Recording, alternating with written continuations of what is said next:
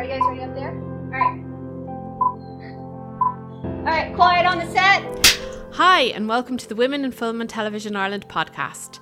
My name is Fiona Kinsella. I'm a Women in Film and Television board member, and I'm also a producer at Tile Media and Jumper Productions.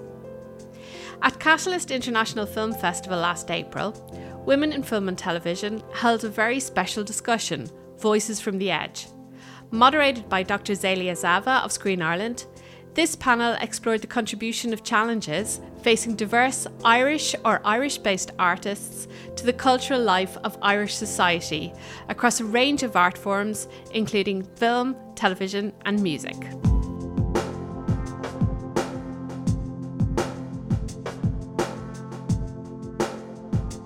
Hello everyone, welcome to today's panel.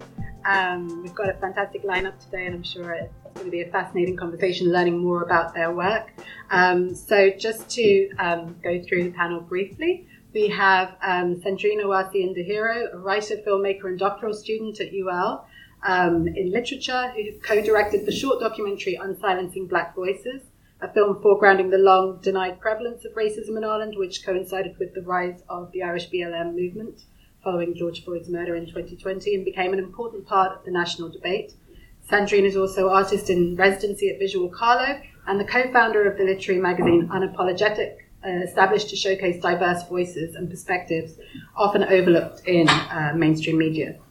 We're also delighted to be joined by two student filmmakers from LSAD, Joyce and Corinne Gibbons, whose short documentary Underground Era won the First Frame Best Documentary Award at the Virgin Media Dublin International Film Festival last month. Many congratulations to you both.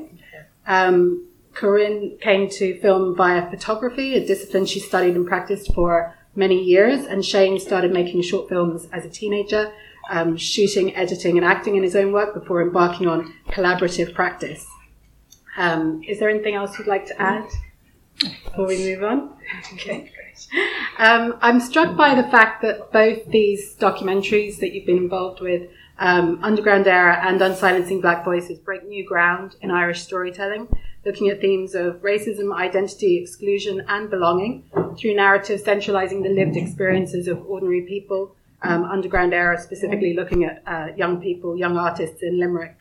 Can you talk to us a little bit about your process in crafting these stories or coming to these themes? I suppose what was your what initially drew you to these issues and these narratives and wanting to showcase these voices? Yeah, I'll start. I think, thank you. With Unsilencing Black Voices, that was the first time that I ever ventured into anything to do with film. And it was just at the height of BLM where we heard like the conversations about like racism and people were like, oh, it's awful what's happening in America. And I was like, but like we do have Black and Irish people and mixed race people in Ireland who experience racism, but like no one has really talked about it. So with that, then we were like, okay, what different forms of expression can we do? And film was kind of the first thing that came into mind. And during COVID, we decided, since it was kind of the height of COVID, we shot everything on our iPhone. So we didn't have any budget or anything like that. And what we did was we did a call for contribution where we just asked people, like, if you've experienced racism, think of a 1-minute scenario, which again, it's a very hard thing because you've experienced racism, it's an ongoing thing and it's something you experience for a really long time. So to ask someone to only think of an incident and fit it in 1 minute. And with that, some people were like fine to record themselves and talk about it, while others didn't want to reveal their identity. So we did voice notes as well. So with that, we did the whole documentary in 6 weeks, which was very crazy. But again, it was just because we didn't have any experience. We were like, okay, we want to do this. And the main thing was our audience was young people. We wanted to make it accessible for schools. So that's why when we did it, we uploaded it on YouTube and just kind of like switched everything off. When we did it, I thought that, okay, we'd get 2 views and everything like that. But we got amazing success where like we've been able to show it through schools, universities, both in Ireland and international. And we got into film festivals and everything like that. So it really showcased how like something like that was needed, and the fact that it was coming from female filmmakers, but then also like underrepresented and minority voices, that it was a space that we needed to create. Yeah, Underground Era thing just came from an idea when I started a PLC course in LCFE, and I was interacting with the artists that were actually studying media course at the time, and I was kind of thinking like, I want to promote these people. And so yeah, it came from a place of passion, and I just wanted to explore their personal identities in music and their struggles as well in Ireland, trying to kind of try to promote their music in Ireland, but their main audience was coming from like other countries like America, the UK.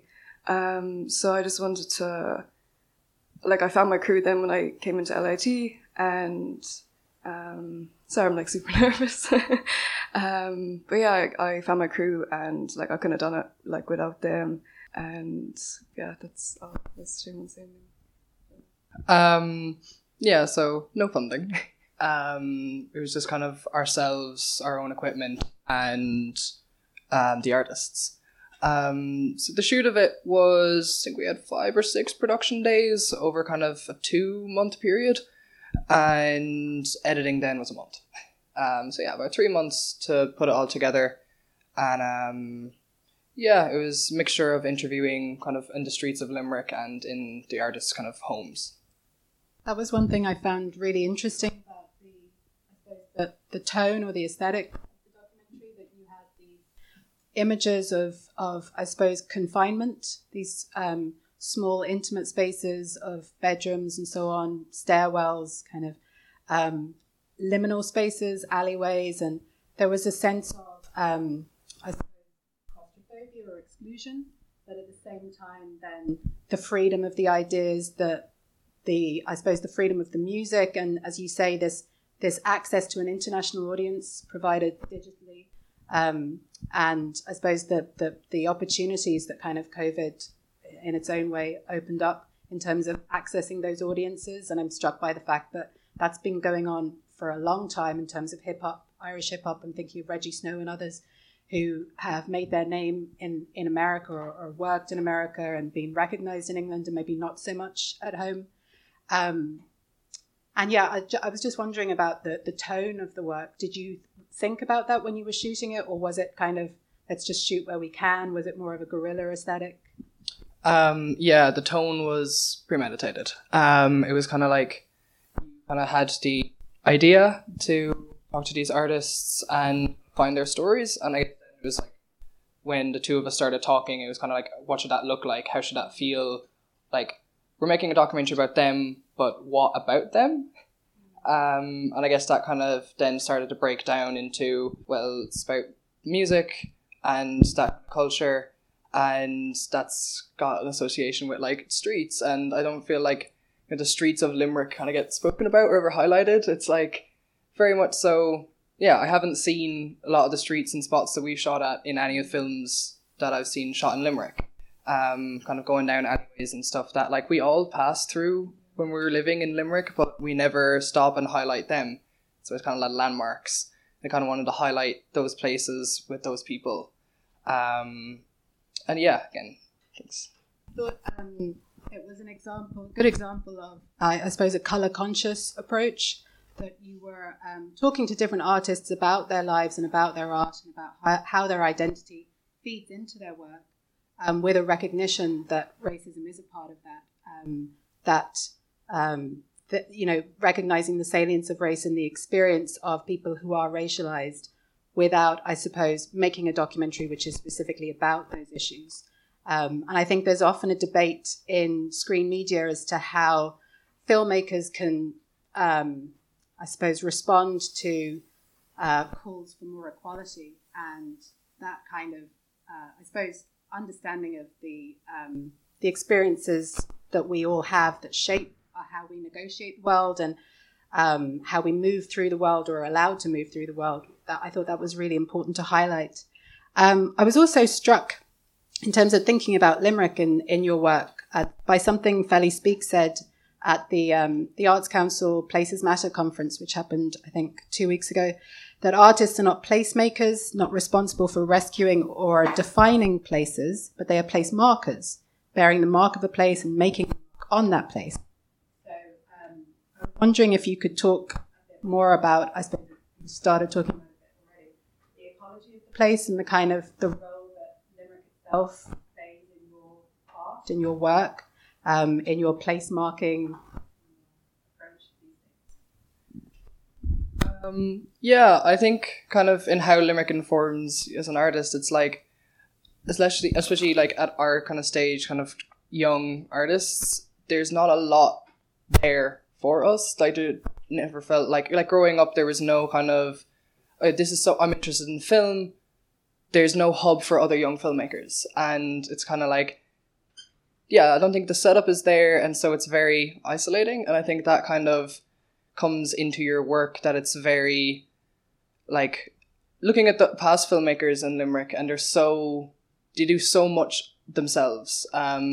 Looking actually in Serrano and Steve Hall, Sohaila Linden, they're all like shooting, editing, doing all the processes themselves, and it's a very individual thing. And then talking to the musicians, and they had a very, very similar experience where it's like, it's just hours in their bedroom on their own, and kind of, yeah, they were talking about like, people always talk to them like, oh, you're always out partying, promoting yourselves, and it's like, no, most of it is in your bedroom on your own, working. And I think, yeah, that Limerick is missing that kind of spot where people can come together and make art together. And yeah, I kind of wanted to highlight a little bit of how we are isolated making our own art, but that people are making art and they are there, and there is potential for collaboration. It's just to find it. Yeah, I think I'm kind of approaching that with the documentary that I'll be doing in Carlow, but for me, I'm looking at it through because Carlow is such like a small place, but that's where I grew up. So like by talking about the themes of identity or belonging, I think it kind of adds a more nuance to when you place it in a very specific, localized manner, as opposed to when we did the first documentary, it was Ireland in general. So now we're just going to like a specific place, and even with there, like I'll get to go to like different African shops, Brazilian shops that like I grew up around, but like they wouldn't have been as popular there. So I think it'll be kind of highlighting and informing people of all these nuanced places that, again, like as you were saying, like you just walk past, you don't really understand the cultural element of it. So I think there is a beauty on kind of looking at things from a local and specific manner and kind of highlighting that. It's definitely something that Irish film came under a lot of criticism for during the Celtic Tiger, that there was a lack of that kind of cultural specificity. That I think, what was it Ruth Barton said? The one thing culturally specific about these films was that they were not culturally specific. There was a kind of anonymity to a lot of the films that were made, where it could have really been any European city. And obviously there were reasons for that, to kind of, I suppose, present a cosmopolitan view of the country and a modern contemporary view. But at the same time, something was lost. And I think now we're seeing a lot more value in looking at culturally specific films or culturally specific themes, and seeing the way that can translate. And, Iraq and other films are great examples of that, the success that they've had internationally. I wondered if you could talk a little bit about the role of collaboration in your work. Obviously, we think of film as a very collaborative process. But I know that you've also your work on the literary magazine Unapologetic is also collaborative. And I suppose one thing that was really interesting about Underground Era was that you were not just talking to artists about their work individually, but also having them in dialogue with each other. And I know that that's something that you've highlighted in your work, Sandrine, the idea of bringing these voices into dialogue with one another. I was wondering if you kind of came to collaboration with a kind of new idea of creativity in mind, or was that just the best kind of working practice for you? I think I did collaborative because in my research I just do it by myself, and I think it's a very isolating thing. And I've always been interested in different modes of storytelling, but like since I'm a literary student, I've always kind of been like literature. So when it came to film, I just thought it's like I couldn't have done it without collaborating with people who are like aware of like the technical side of it, kind of the financial, all of these different background thing, as opposed to like being like having the vision of it. And I think like even with the magazine, there's so many, like when I think of like identity, I'd kind of talk about my hybrid identity of being Rwandese Irish, but again I'd be guilty of just looking at that identity as opposed to looking at different migrant communities in Carlow or like the traveller community. So it's only working collaboratively when someone is like, have you considered this and have you considered that? And I found that with all the projects that I've done that have been collaborative, like we've gotten amazing feedback and support because we've been able to like hit key themes that I wouldn't have thought about myself, and that they've been able to like really elevate it. And it just showcases how like there's so much creativity in Ireland, but again it's like people just don't know where to look for it. So like the way I look at it, with my role, it's like I'm just a very annoying person, so I'm like I'll just create the spaces and just get other people to pass the mic on. So like if I have an idea, I'll be good at networking, so I don't have any issues of asking someone for help. But then it's like I know like someone would be more qualified than me like in editing, then I'd bring them on or I'd ask for that. And I've just found like the collaborative approach has just been the best, because that's been the only way we've been able to be successful in the documentary and the magazine, is just like really realizing like how to kind of get different nuances, like when you're talking about people's lived experiences and not just focusing on my own. Yeah, we went with the clever approach as well because I knew the three artists from a PLC course that I did prior to that. It was nice to have, like you said as well, like their input on like how they struggle with the music industry in Ireland, and then their own personal identities as well. So it was nice as well because there's a scene from the documentary where Owen asked Lucas a question on camera, and that wasn't like planned or anything, it just happened and we just would roll with it. And I just thought the clever approach was the best thing to do for the documentary, because we had the three artists in the same space at one point as well. And it was just really interesting to hear their creative aspect on their industry. And then they would ask us about like our photography and film industry as well. And we would say like how it's hard being in Limerick as well, like kind of creating visuals. So yeah, it was really nice to have a group approach on the documentary. I do intend to expand the project, so I'd have more artists. That'd be a bigger planned event. But yeah, I do intend to expand it because I know like a lot more artists in local cities around Limerick that would love for their voice to be heard as well. I suppose one thing I was interested in was the kind of concept of authenticity, and in terms of the work that you're looking at, I suppose there are questions around what does it mean to be Irish, and how is that, I suppose, monitored and regulated. We come back time and time again to this question of belonging and people being asked to kind of justify their legitimacy in terms of, where are you really from and so on. But also in terms of hip hop, there's been this question around authenticity. And, 20 years ago, it was people saying, well, you can't really perform in hip hop unless you have this certain background, or it was seen as strange to perform in your own accent. And now we've kind of switched the other way. And there's a recognition of the way that these art forms become relevant in different regional contexts. And I suppose, do you think that authenticity is kind of something useful that you can kind of play with in your work? Or do you find it limiting? At the moment, we're kind of talking about having more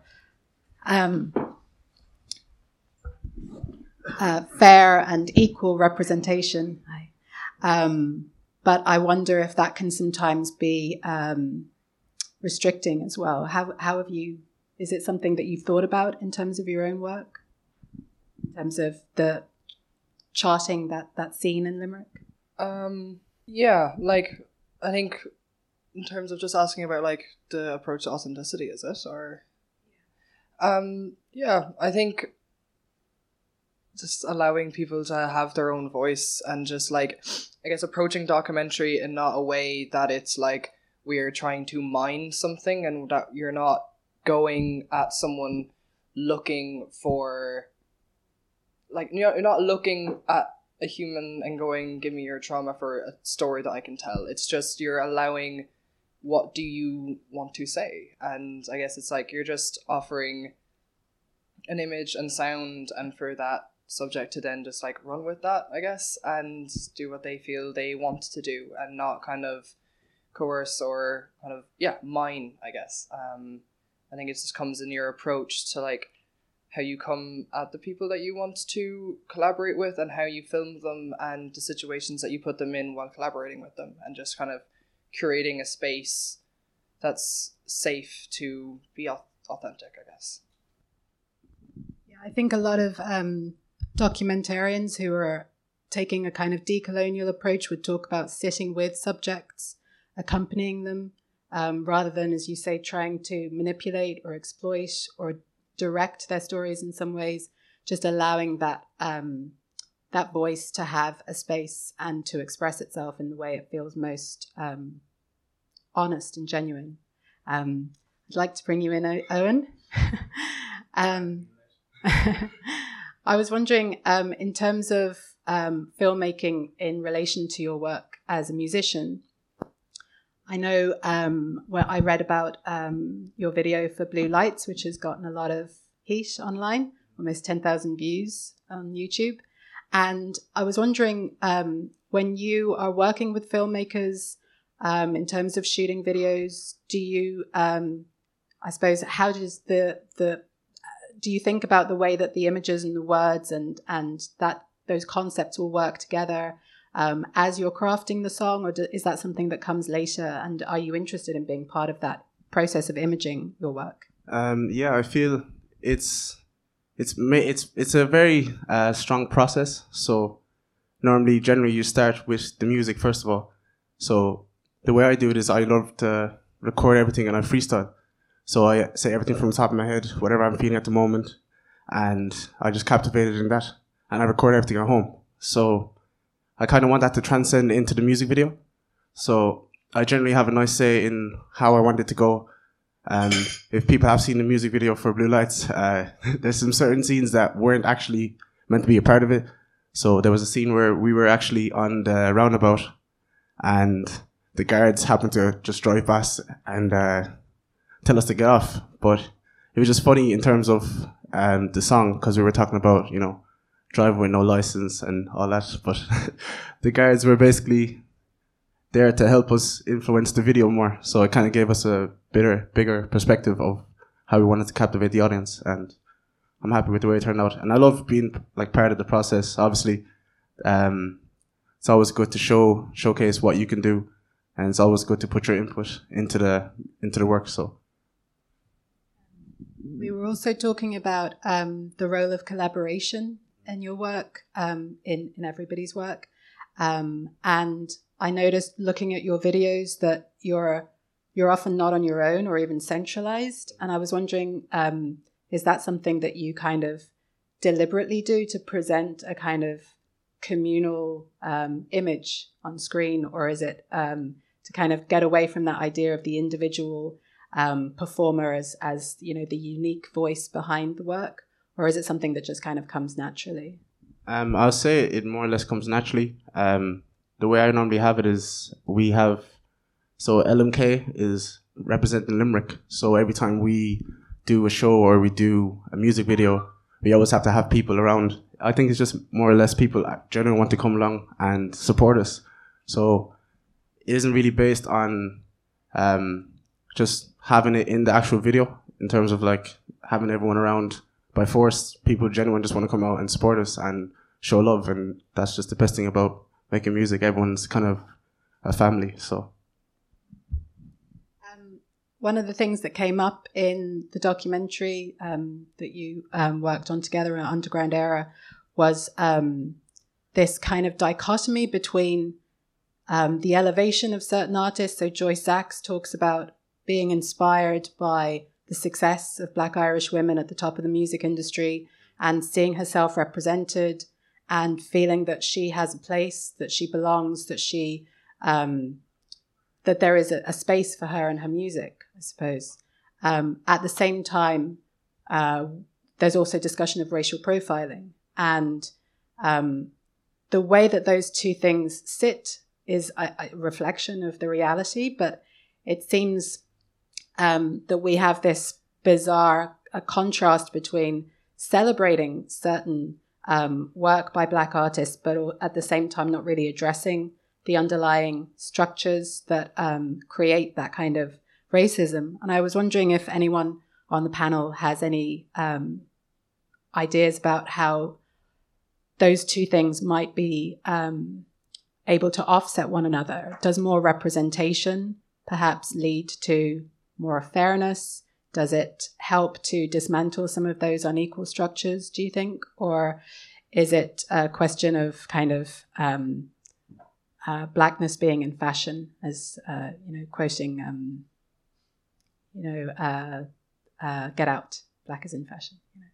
What do you think? Do you think that there's a space now, given that there's more representation really than ever before in Ireland, for things to change, or that given the lack of political representation, that's unlikely to happen anytime soon? Yeah, I think like more spaces need to be open in order to dismantle it. So like I know with my work, I try to move away from just talking about racism, because I think that's something that's always projected to Black people. So it's like to really showcase how I'm more than just my blackness and I'm more than just racism. And I think the best way to do it is I do it through an interdisciplinary approach. So through film and the magazine, where you're talking about different things. So like even when I'm talking about like my hybrid identity of being Rwandese and Irish, it's more from a cultural perspective than a racism perspective, and how having both identities have constructed my understanding of what it means to be Irish.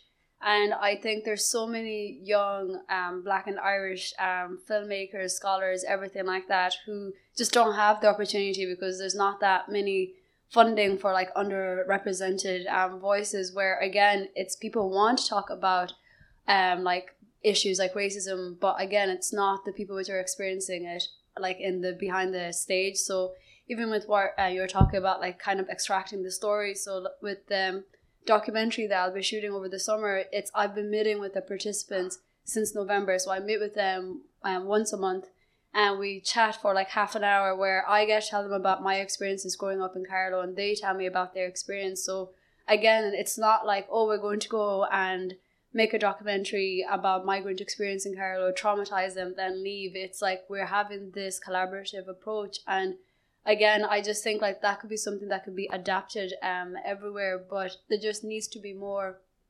funding for minority voices and underrepresented, because again, there's no point talking about it in the sense of, oh, we know that Ireland is diverse and it's cultural, like if there's nothing there to represent it, so we need to be able to see that in order to kind of break down that dichotomy, and we haven't seen it. And I think a lot of the times when I've talked about it, people are like, oh, be patient, but I'm like, I've been in Ireland for 16 years, and I think it's kind of like ridiculous that when I go on TV to watch RT or anything, the only time a Black person's there is when they're talking about racism, because that like shapes my understanding of, oh, this is the only time as a filmmaker I'll have to make something about race to kind of get recognition, as opposed to being like, no, I just want to make things about Black joy, culture, everything like that. And especially with migrants, is to show like how they've really contributed to the cultural landscape of Ireland. So like that's what we're trying to do, and by doing that we're like dismantling that. So I think it's creating these new spaces and just allowing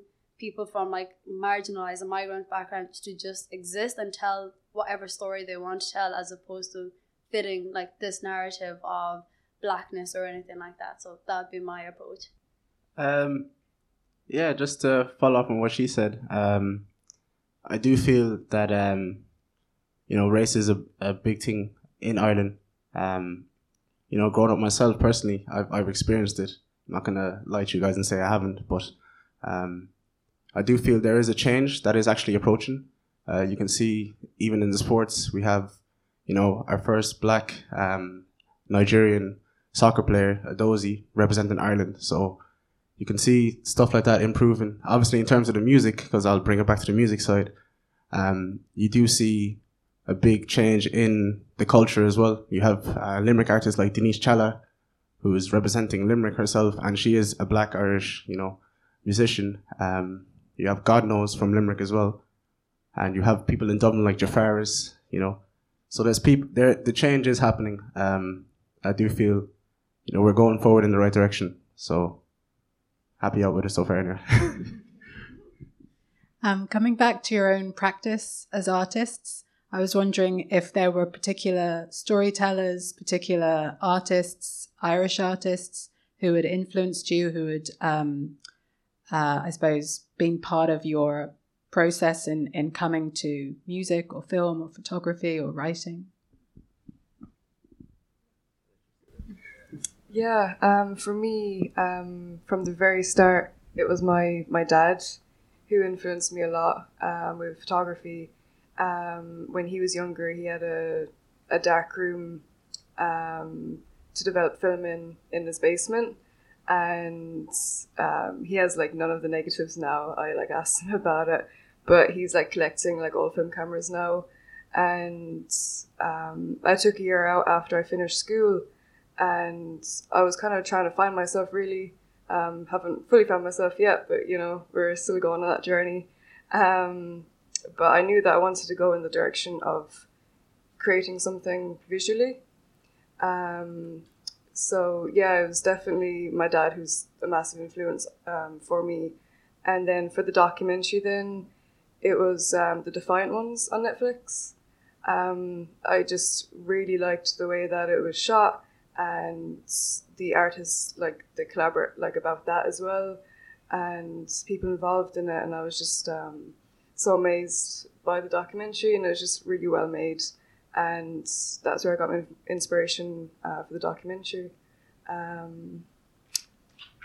I think that's it for me. I think mine would be more from a literary perspective.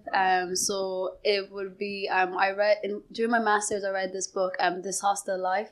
So it was my first time ever reading a Black and Irish author, and like in my whole degree. So I was like, oh, so we actually are in a cultural landscape. And I think then Emma DeBerry, Don't Touch My Hair as well, has really influenced in the way I kind of interact with marginalized communities in Ireland. And because just the way she's done it, like in offering that authenticity and really like creating that space of where, like, again, to just understand how Ireland is multicultural and diverse and is changing, like we all have our voices in it. So like those two books would have really inspired my approach of storytelling.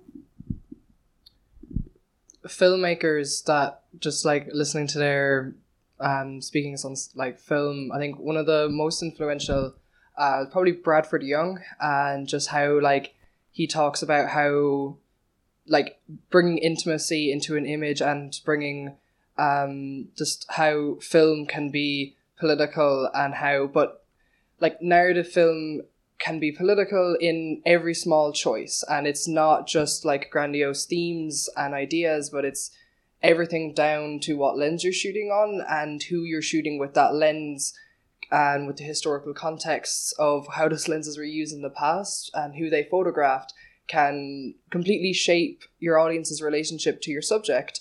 Like you can use lenses to accentuate certain features and whatnot, and it's been done in the past.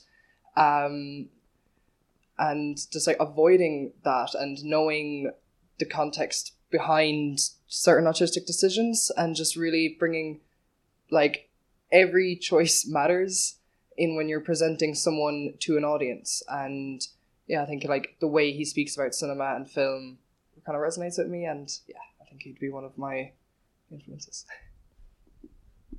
And for myself, then my influence would be my mother. So I grew up in Holland until I was 8 years old, and growing up in Holland, we didn't have an easy life. It was just me and my mom, and she used to play music around the house. She used to sing, used to dance, she's not the best dancer now anyway, but she used to try. And I kind of, fell in love with music then. And then when I moved to Ireland, I started just listening to, like American artists like Akon and, Chris Brown. And I was like, oh, I can do that. And then I seen who was it? I think it was the Rubber Bandits. I know it's funny, but I was like, oh, they're from Limerick. They're doing music. I can do it as well. Let's try it out. And look where we are today, doing shows. And I say that'll be my influence there. I wonder at this point if anyone from the audience would have any questions for the panel. Anything that they'd like to raise? Yeah. I suppose I shouldn't really be the one. This always happens to me. I'm so fascinated with the discussion that I can't contain myself. But I paused just a little while to let somebody else in. I think it's really interesting hearing you guys talk about, first of all, the passion within you to work alone and to create and so on. But also what's coming up is the idea of support. And I'm wondering, seeing as we're touching on it in a number of ways, if there is visibility, you will increase the people who will go in. So visibility is very important. What kinds of support in an ideal world would you like? I think for me, even in regards to funding, is just with the information to be kind of shared out. So I think with a lot of the stuff, you have to know someone who knows someone who knows someone to get the information. And I think it's very hard when you're not in the film industry. So as I said, like a UL student, so like you always send me the information, but again, it's only because I know you. And so I think it's with that, because with other young filmmakers I've talked to, like I'd send it on and they'd be like, oh, I didn't even know this. I'm like, but you're in film school. So I think it's, if there is funding there, and there are there has been great support like with IFI to like really increase diversity, but that information is just not been given to everyone. So it's just, you have to know someone. So I think like by breaking down that barrier and kind of making it more accessible, you would be surprised with how many people apply for it. Because as I said, I just don't think it's fair that you have to know someone to get that information, because everyone has a story to tell, but again, they just have to be able to access it. I feel in terms of support, I say, me personally, I feel like I'm getting the support that I need. Obviously I do everything kind of myself, so I record at home, I do the videos and stuff like that. But I feel the support in terms of music is literally just sharing it, having the ability to, do shows, which I am at the moment, I say mainly radio is kind of hard in terms of getting, the music to get up there, but it's slowly but surely getting there. So I say that would be my terms of music, just getting support that way. Yeah, there's been a lot of challenges being a filmmaker. I'm at the very early stages of it at the moment myself. I suppose I've kind of found the crew that I would love to work with in the future, but that was only through college. And to be honest, they have taught me a lot that I need to know, and vice versa as well. Like, we're all helping each other in the industry, giving each other opportunities, and making connections with people as well. But really, their support for me at the moment is what's the word? All I would like at the moment. There's more out there, and I would love for it to happen. But I'm just on the ladder at the moment, making my way up and just seeing where it goes. I don't know if Shannon said anything.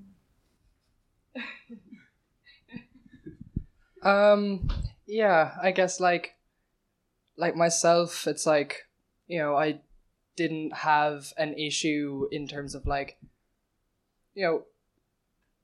from a middle class background. It's at 15 I could get a job and I could get a camera and I could start learning. And it's I think for myself, it's in terms of support, it's kind of just keep going and keep meeting people. And yeah, as in I have that privilege that I there are other filmmakers there who don't have supports, and in terms of like, there's, I guess for like, you talk about filmmakers with disabilities, and it's so hard for them, and because the way film is, and it's, you know, it's time, it's budget, and it's money, and it's like the second you have to start facilitating someone's needs, that person has a massive barrier of entry. And like, yeah, we talk about diversity and bringing more people into film and supporting people, but our support never kind of goes into facilitation and into like, you know,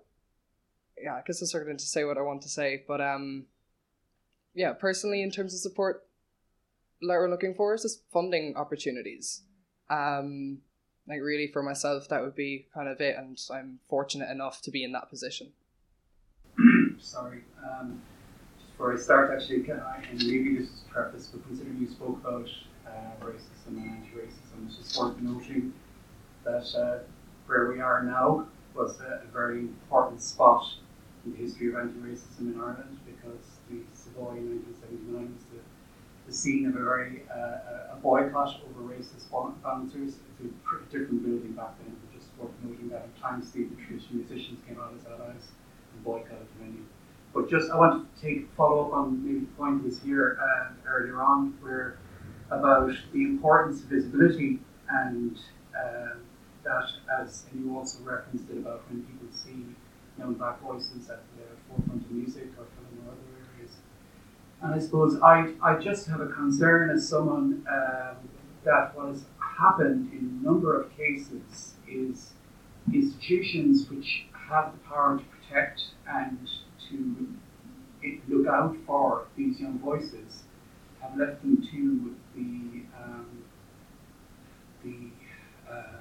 the worst forms of society in the form of social media and social media attacks. And there's no parallel to any other public figure in Ireland.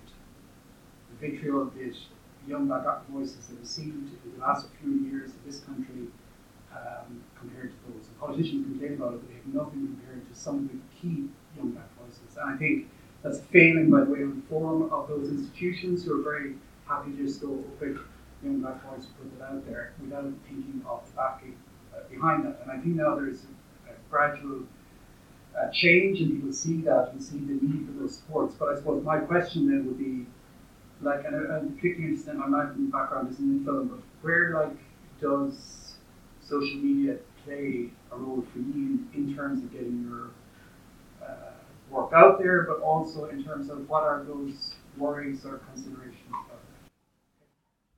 Yeah, that's something I actually experienced when we did On Silencing Black Voices. Till this day, I've had to like privatize all my social media, because again, it was something that I knew would happen, and I think that's a barrier that a lot of people who look like me don't want to get into. That you have to have a very thick skin to just know like you're going to experience it.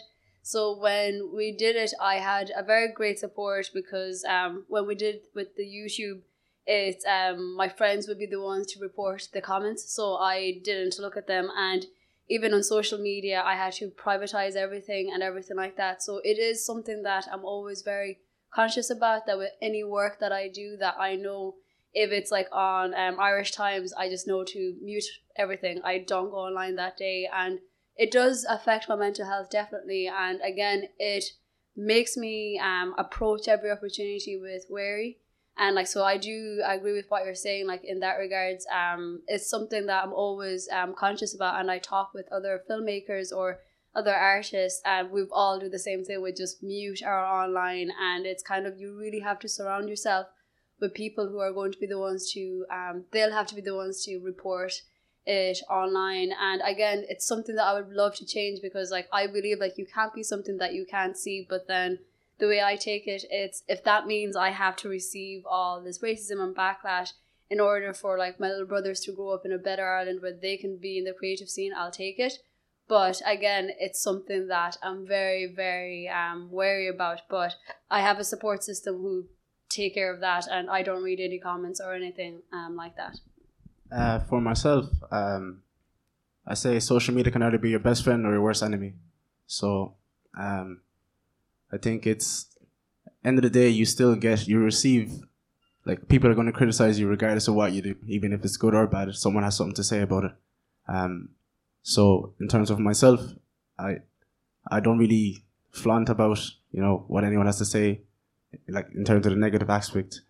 I think the best thing to look at is the positive, because people generally, you can have 100 likes and one person can say one bad comment, and that can ruin someone's whole day. Sorry. So the way I see it is, there's no such thing as bad publicity. So a person can either love it or they can either hate it. So end of the day, just do yourself and focus on what you want to achieve and what you want to show the people. And I just want to apologize first of all for being a bit late. And I just want to say thank you to the lads on this panel. They actually gave me an opportunity to have a voice in the documentary, and I was able to tell my own experiences past and hopefully my future experiences, because I did mention in the documentary that, I dropped an album and massive stuff was coming for me. So I just want to thank the lads over here on the panel for giving me the opportunity to showcase what I have in terms of my music and abilities. So that was actually one thing I wanted to ask you about, being a participant in the documentary. And I suppose, as a performer, did you feel it was important that your music was central, was part of the discussion, I suppose, that, and did you enjoy being in dialogue with other artists? Yes, I've known EXO Lou, Lucas and Joyce Zax for a while now. Me and Lucas actually went to the same secondary school, which is a fun fact. We used to play basketball together. So it's just funny to see that he went from a basketball player to a rapper. So we used to laugh about that in the documentary. But it's always great to work with artists within Ireland, and especially within Limerick. It's always good to have your community and people that have back you up. So me doing the documentary, I was just grateful to be able to at least say my own experiences and what I had gone through. But I had a great time working in the documentary. I don't know if you guys could tell, I was very nervous when I was doing it, but at the end of the day, I'm happy with the way it turned out, and just happy to be on the panel. And in terms of your own music, The Chronicles of Nico, is that your latest? I'm glad you know that, yeah. Do you want to talk a little about the storytelling process for you in crafting that album and putting it together? It's a picture of you as a child on the cover, I guess. Yeah, so I used to be a baby model. No, I'm joking, but so The Chronicles of Nico is basically a story just about my life, spoken through music. So the way the process was, I dropped it on my birthday. I turned 24 on the 13th of November, so we dropped it on my birthday. And every song is kind of a different story into what happened, either good or bad. So starting from the start to the finish, it's just a nice body of work. Everything on the actual album was a freestyle, so everything came from the top of my head. I wrote nothing down. I recorded most of the tracks in my house. I know the neighbors weren't happy when they were hearing it, but it turned out very nice. And just if you want to check it out, it's all available on all Spotify and all the Apple streaming music platforms. I have a show later on tonight in Alfie's Bar if you want to come check it out as well. My life is hectic, lads. But just thank you for the opportunity. So check it out. Are there any other questions from the audience?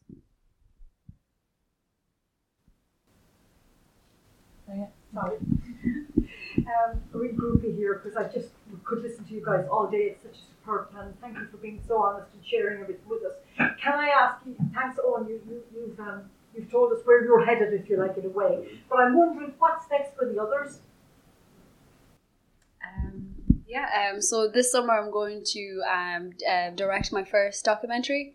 It's going to be on the different shades of Irishness, and so we're going to be doing that in Carlow, and we're going to be talking to different migrants who either like first, second generation migrants, or again have just arrived in Carlow, and just kind of like their perception of identity and belonging and the changing nature of Irishness, and how whether or not like they feel Irish. And with all the participants that we have, I asked them a question: what does it mean to be Irish? So it just kind of portray like a modern day Irish perspective. So that's where I'm headed next.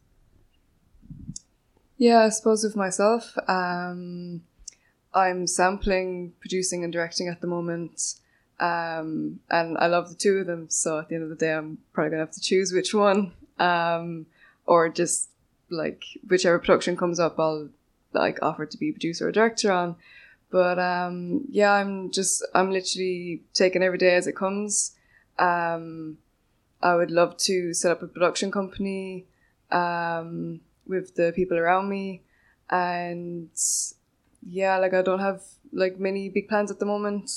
Just seeing where it goes and where it takes me, and just to get to know more people in the film industry and people that I'm working with, and yeah, that's it.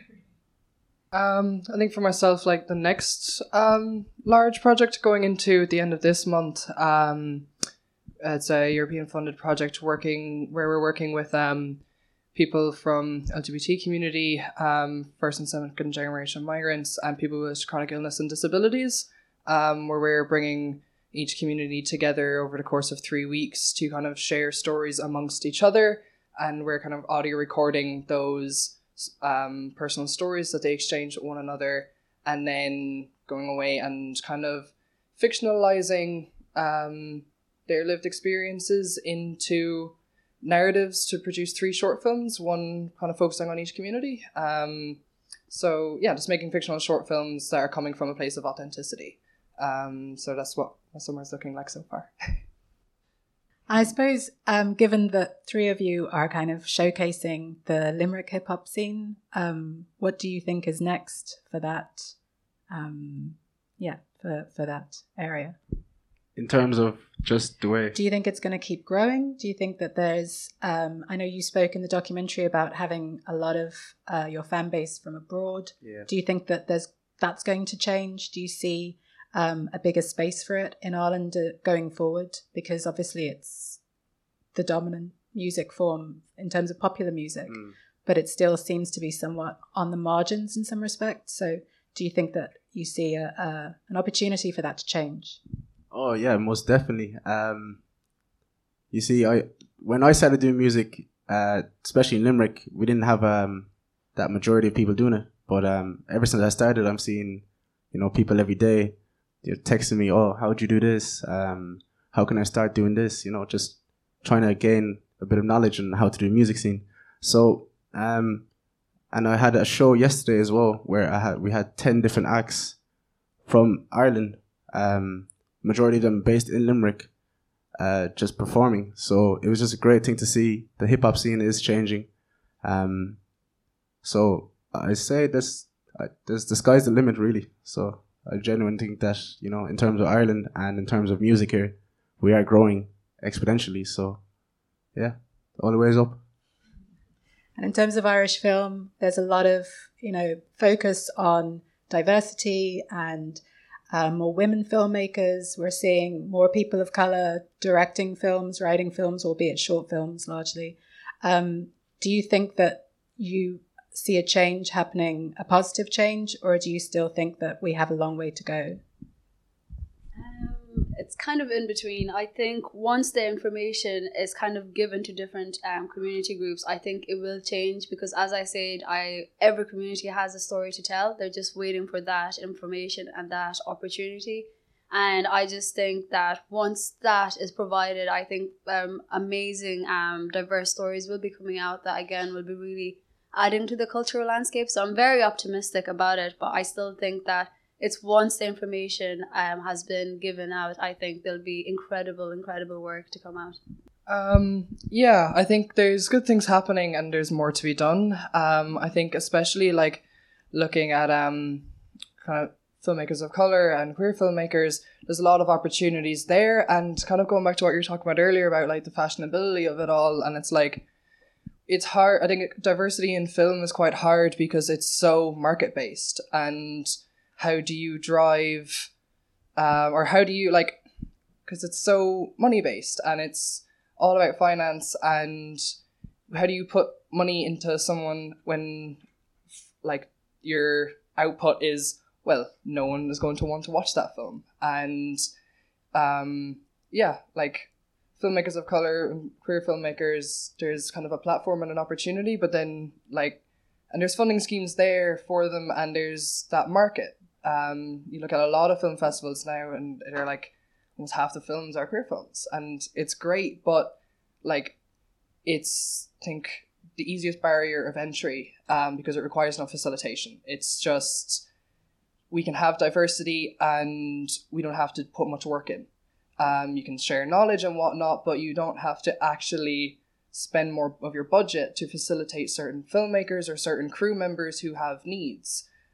People from economic backgrounds who need specifically way more funding than someone from a middle class background. And yeah, there's good change happening in some places, but then in the places where you don't have the markets, you're not seeing effort and work being put into that change. And yeah, it's I think it's challenging with film, because it's so much about capital. Yeah, we'll wrap up there. I suppose I was just thinking we might finish with the words of Audre Lorde, who wrote, "Difference must be not merely tolerated, but seen as a fund of necessary polarities between which our creativity can spark like a dialectic."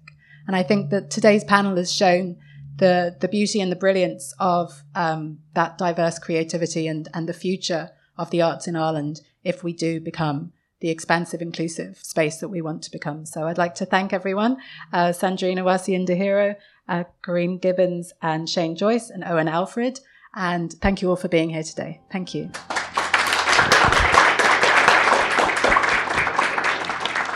If you would like to support Women in Film and Television Ireland, join us today on wft.ie.